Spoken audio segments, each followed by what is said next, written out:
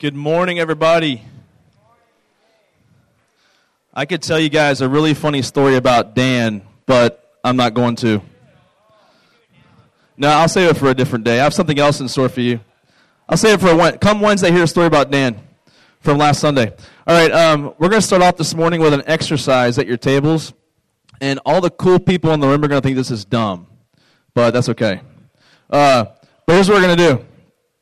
Okay, you guys, we've been in the book of Proverbs the last few weeks, and we start with this premise, this idea that when we're young, we're pretty much idiotic. Everyone agree with that, right? And you need great wisdom because of how much of an idiot we are as young people. So that's the premise we've begun with this whole series. Now, if you've heard anything about places like Alcoholics Anonymous, what they will do is whenever you show up to an AA meeting, they will say, you have to say a certain phrase, a certain way of introducing yourself to the group every single week. And the purpose of that, listen, the purpose of that is to remind yourself that that person is an alcoholic, that they need help. So this morning, we're going to remind ourselves that we're all idiots and that we don't know anything before we jump into this morning's discussion. So here's what we're going to do. At your table, you'll go around, you'll say your name, you will say this phrase, all right? My name is Gabe, and I am an idiot, and I don't know anything, okay? And then everyone at your table is going to say, as loud as they can, hi, Gabe, okay? And so the idea is that when they say their name at the end of that deal, the whole table responds with hi, fill in the blank, as loud as you can, okay? So we're going to go around the tables, and you guys go ahead and start now. Go.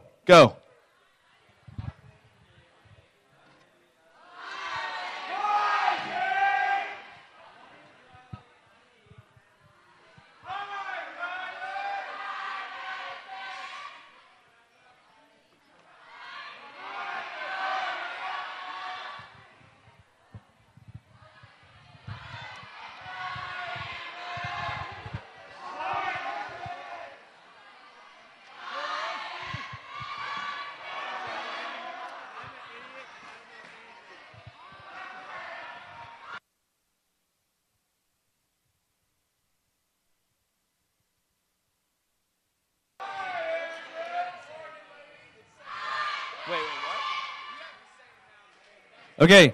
All right, so I think we're all done. We're finished. So I was told, listen. Man, why are you guys so loud? Stop being so loud, man. Jeez. Okay. So I was told that I can't be hypocritical. I've got to say it myself since I am a recovering idiot myself. So, hi everyone. My name's Dave, and I am an idiot, and I don't know anything. All right. Thank you. Yes. Okay, so with that in mind, turn your Bibles to Proverbs.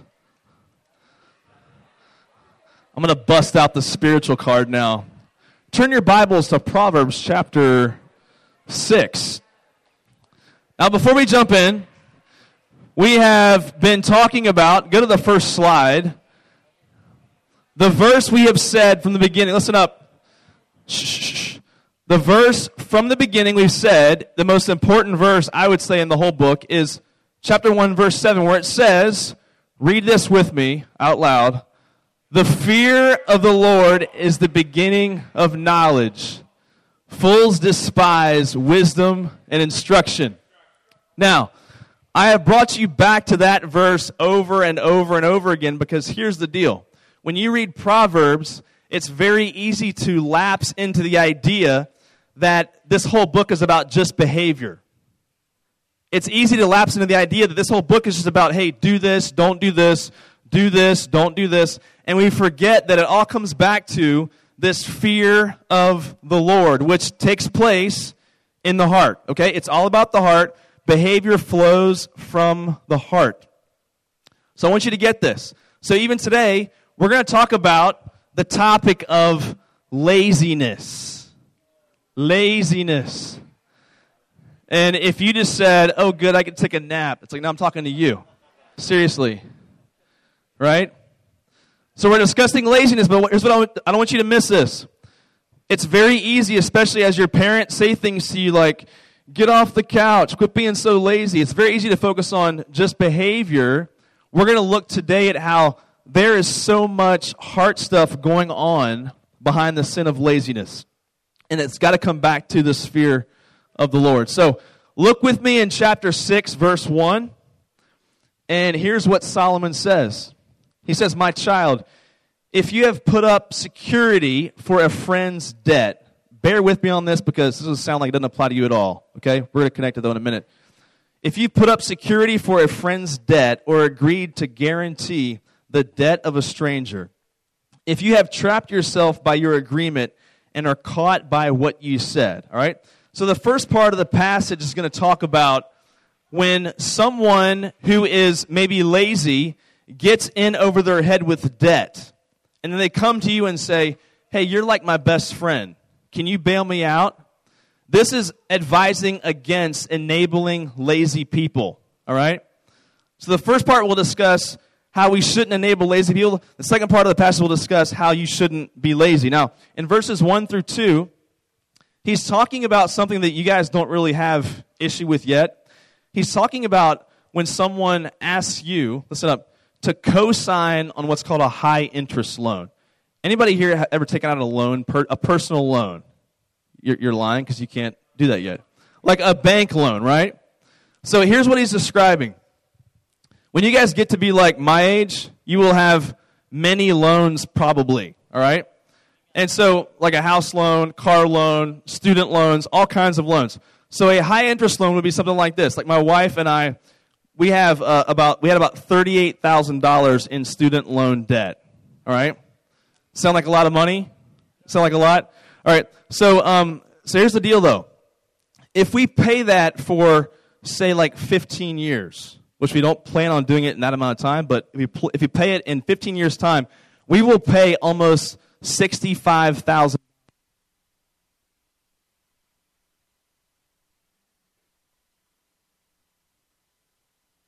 That's why I have the backup mic.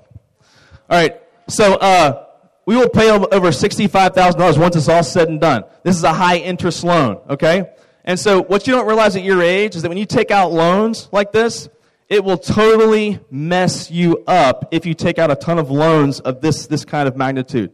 So what he's saying here is if you have someone that you know who is irresponsible and asking you to co-sign with them on a loan, he's saying don't do it because it's like an animal falling into a trap, all right? So if you look on beyond this, you might ask the question, how does this relate to you? I'll tell you how it relates to you. The decisions that you guys make about money in the next 10 years of your life will drastically impact your life. I'll tell you one story, we'll move on from this passage. My uncle, my mom's brother, was one of those guys who was like this. He's one of those guys where he had no idea of money, no common sense when it came to like how to run his life. So he was the youngest of 4 kids, and my grandfather owned this dairy farm in Virginia, just outside of Washington, D.C. And just after the Great Depression, my great-grandfather bought up like all these farms in the Virginia area. And it was dairy farmland for it was like $5,000 for like 300 acres. It was crazy, okay? And so he gives one of these farms to his son, which is my grandfather. So my grandfather basically gets one of these free farms after the Great Depression, decides to start farming the land. He has my mom and he has his other 3 kids there as well on the farm. They raise them there. Then my uncle, who's the youngest of that whole family, he's like the irresponsible one. He's like the loser of the family, so to speak. And so, not being mean, just the truth.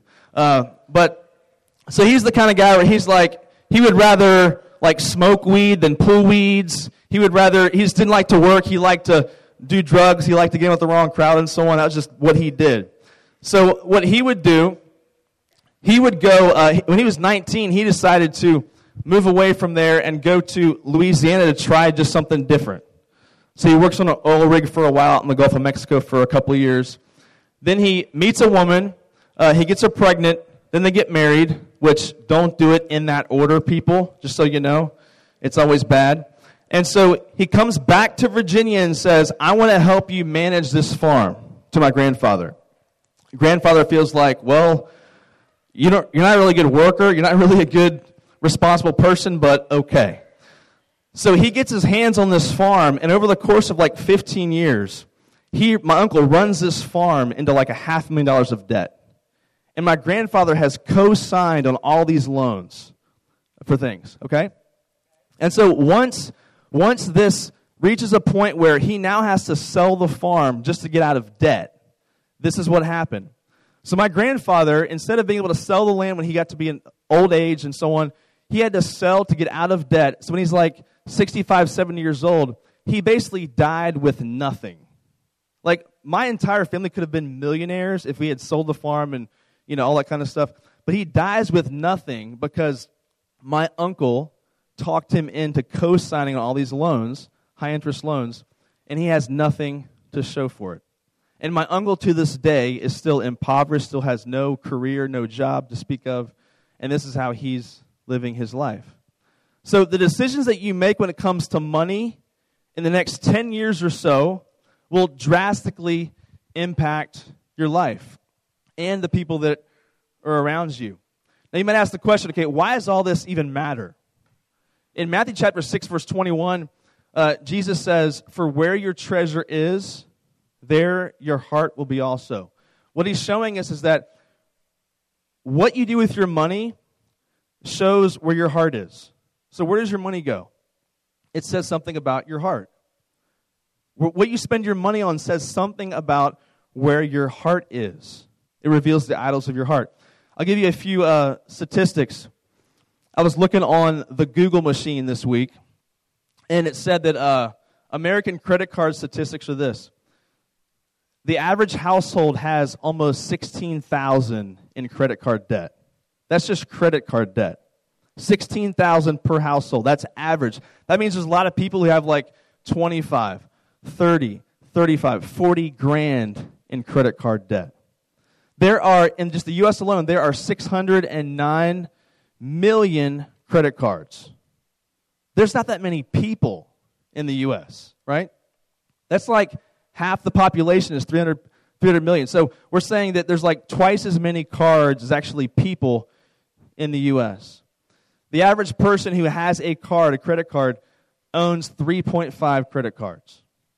3.5 credit cards per person that actually owns a credit card. So here's what I want you to get from this passage and from what we're looking at with this whole debt thing. I'll move on to the next part of it in just a minute. Here's the deal. Go to the next slide. If you have, like in the next 10 years or so, if you have someone that's in need financially that's around you, here's my suggestion. Give money, don't loan money. The Bible says be generous. It says be a giving person. That's something we should do. If there's a need, then try to meet that need with a gift. But don't get in the business of loaning people money because it just gets awkward, doesn't it? Like, ever loaned money to a friend and said, like, yeah, pay me back, and it just gets awkward after that? You're, like, in the cafeteria, like, hiding from that guy and so on. It just does not work out, right? And so my suggestion is give money, don't loan money. Because when you start loaning money like this, things get really awkward. The second point is this. Don't enable someone else's laziness. In the next few years, you're going to have friends come to you that are really irresponsible, lazy type of people, and they're going to say, hey, can I borrow this? Can I have this? Can you give me this? Can you give me that? And the issue is, if there's a real issue of laziness there, then you are sinning if you are enabling their laziness. Right? You're a partner with them in that sin, if that's you. So don't enable someone else's laziness. Look at verse 3. Next verse. He says, follow my advice and save yourself, for you have placed yourself at your friend's mercy. Now swallow your pride, go and beg to have your name erased. Don't put it off. Do it now. I love that. Do it now.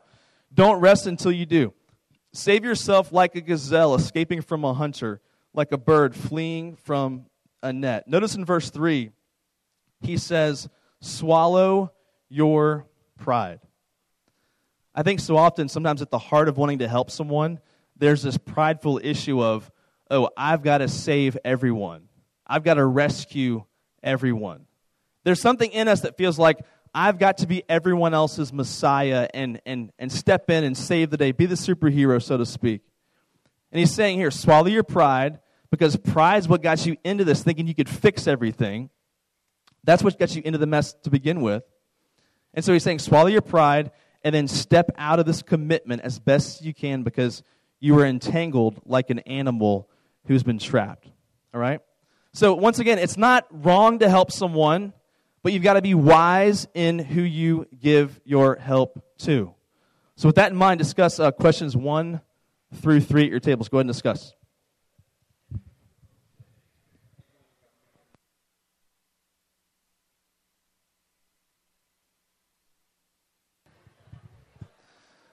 Okay, turn your attention to verse 6 now. This is where it gets really interesting. Look at verse 6 of chapter 6. Look at verse 6. And I'm using the New Living Translation to make it more understandable. Take a lesson from the ants, you lazy bones. Learn from their ways and become wise. So there's name calling in the Bible, so that means it's okay. So here's a translation though. If you have like another translation, anyone's Bible say sluggard? If you have the ESV translation, the NIV, it says sluggard. Well, no one here ever says sluggard, do they, in real life? But then again, you probably don't say lazy bones either, do you? Right? So, but here's the translation. Listen. So now he's turning his attention, listen up. He's turning his attention now to the person who is lazy, the lazy bones person. Now, he's comparing him. Let's just let this sink in for a minute.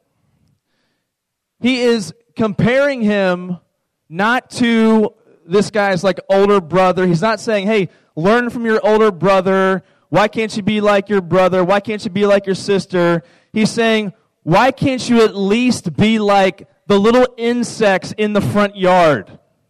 Why can't you at least attain to that, right?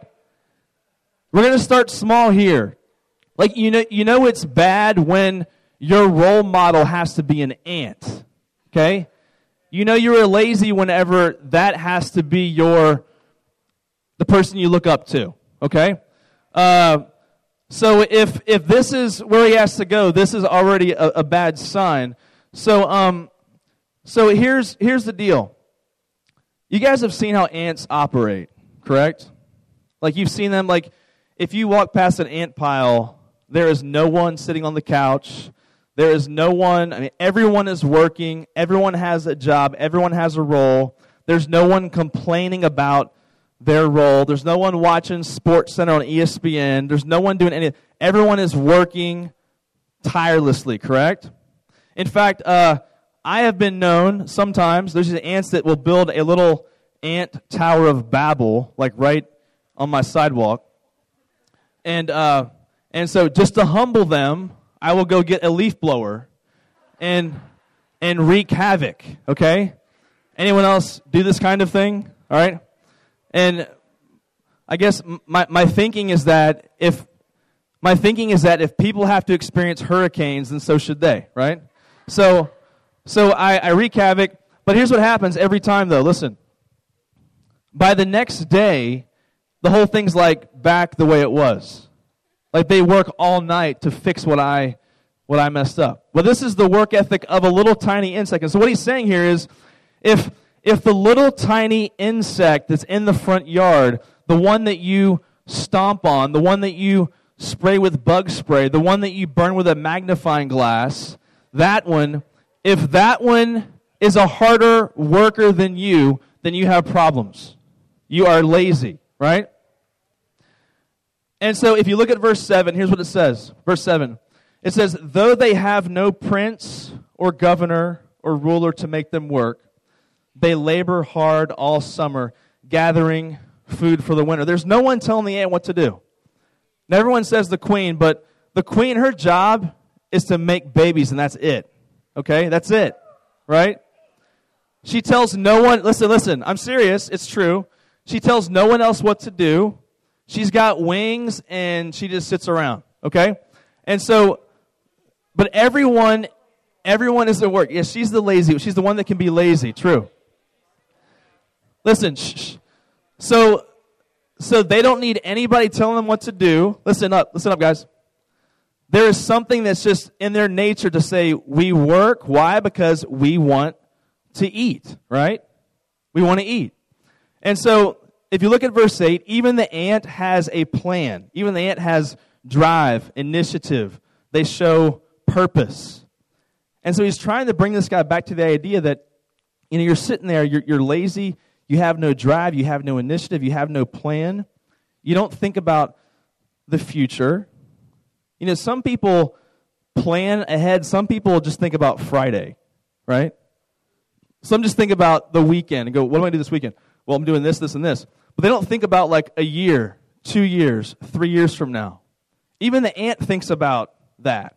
Even the ant thinks about the coming season, and they're going to work towards that. Now, I know part of you might think, as I'm saying all this stuff, but Dave, just leave us alone. Like, we're in high school. I mean, get off our backs, right? But here, I love the Napoleon Dynamite reference there. It was great. But here's what I've seen.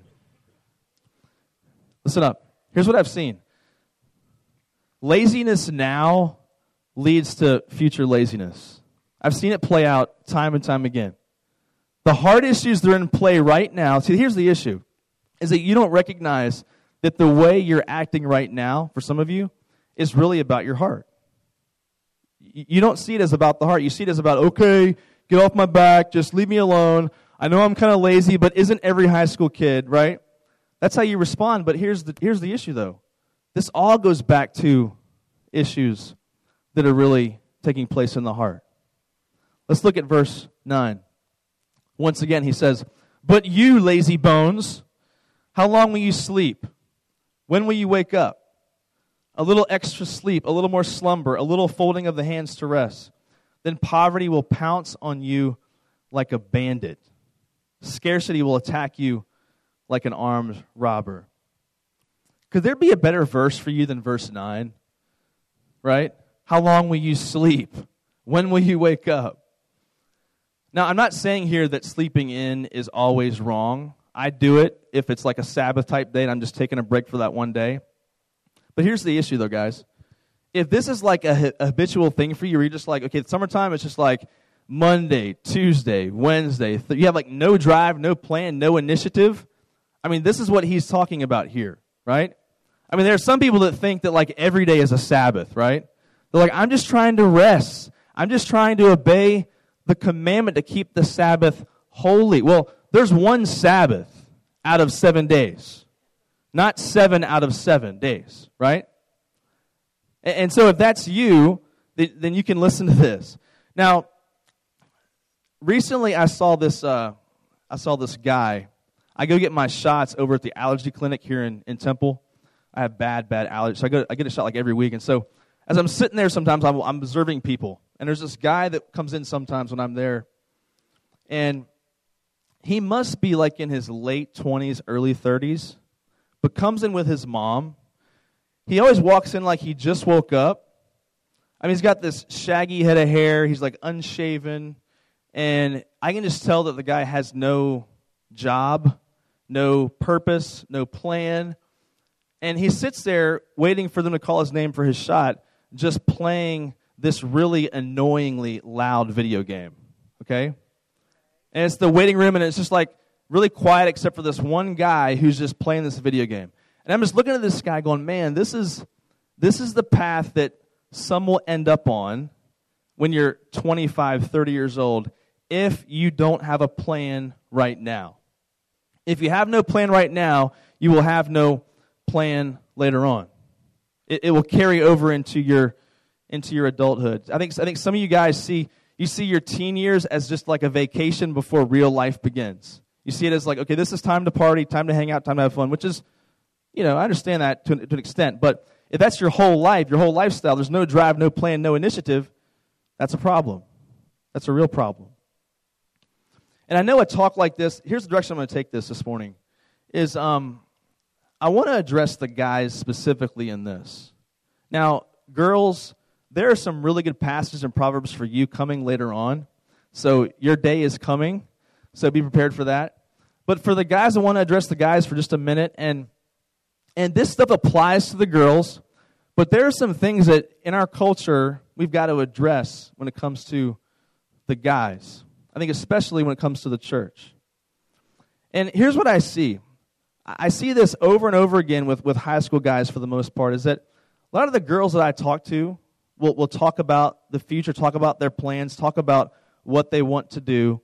And a lot of the guys I meet, it's kind of like they don't have an idea, they don't have a care, they don't really care about anything like that at all. Like planning for the future if you're a guy is like the dorkiest thing you could do, right?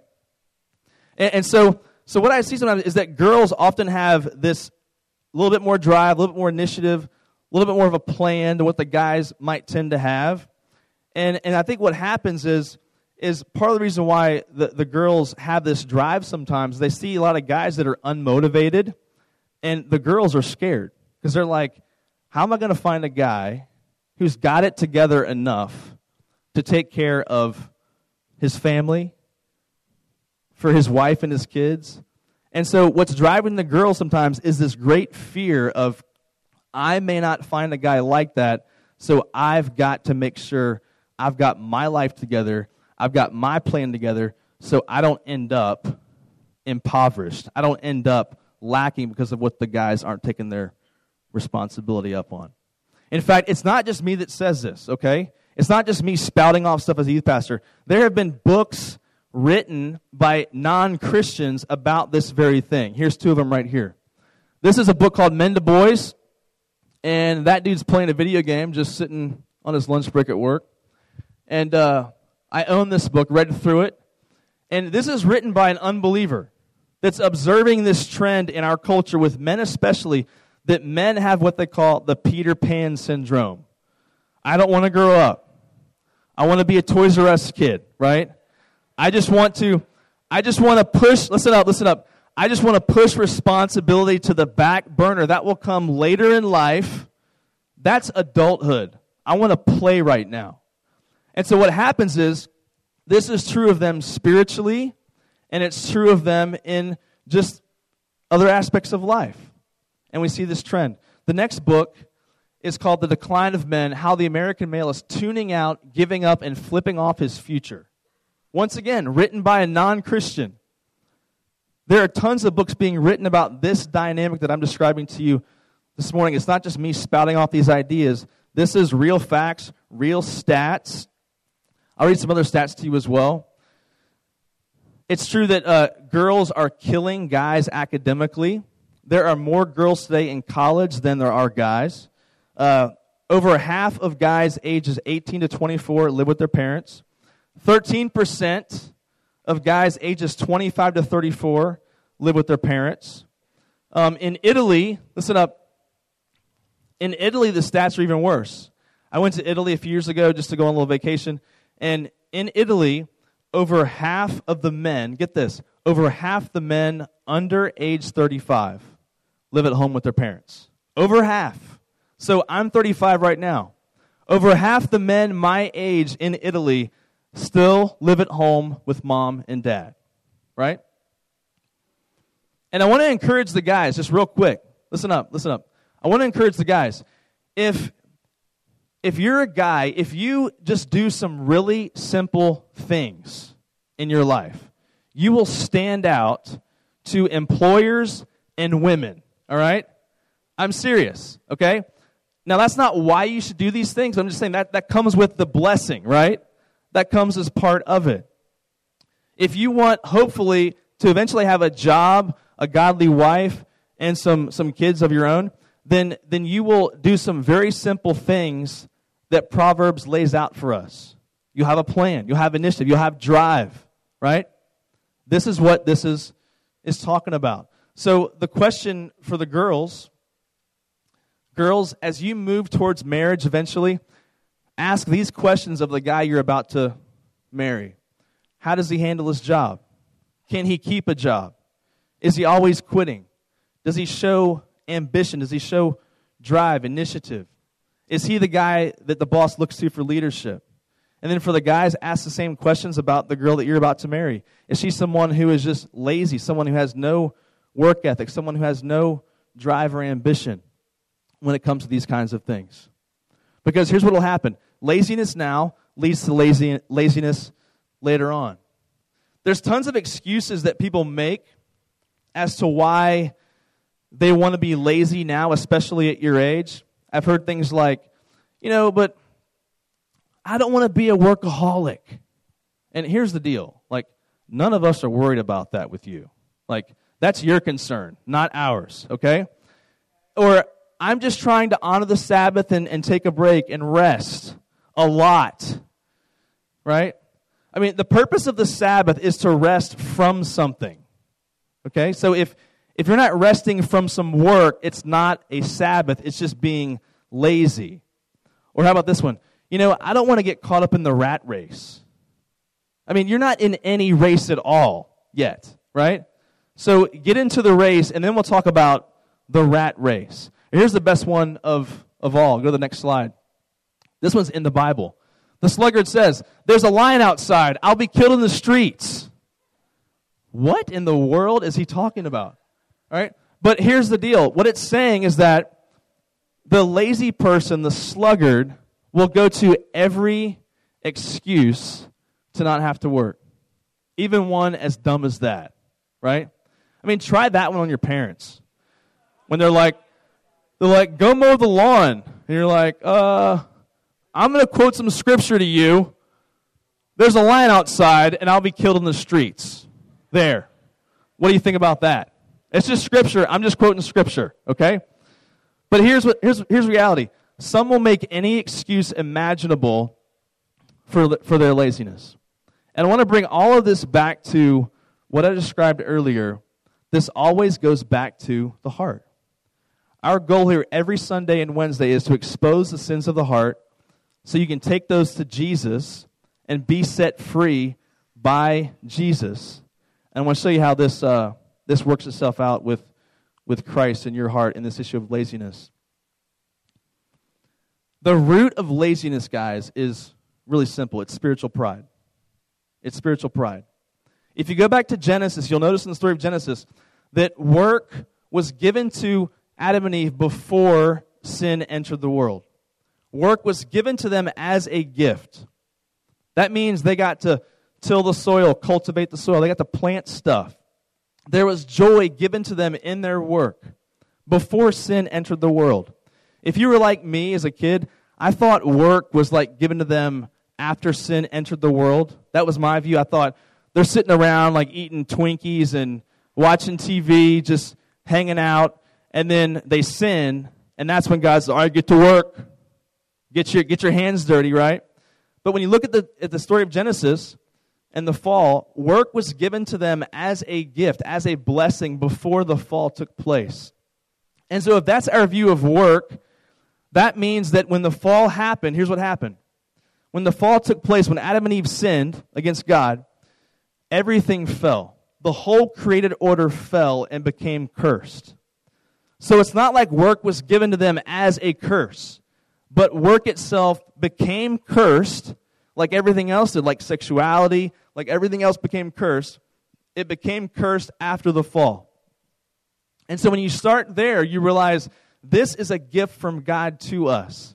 And so if I'm someone that struggles with laziness, my laziness is really rooted in spiritual pride because I don't like the fact that because of the fall, because of sin entering the world, I now have to work hard. I now have to toil and labor and sweat and bleed in order to make ends meet. And that's our reaction sometimes against the fall, is this one of spiritual pride that says, God, I don't think I should have to live under the curse that you put us under because of our sin. And it's really your way of saying, God, I'm too good for that. I'm above that. But here's the reality, guys. Jesus, when Jesus came onto this earth, he placed himself under the curse that you and I live under today. He subjected himself under the curse, and guess what Jesus was? He was a carpenter. One of the most difficult jobs you could possibly do, which means that Jesus probably had scars on his hands before he went to the cross. That Jesus placed himself, subjected himself under the curse. And if Jesus can humble himself like that, then you and I can as well.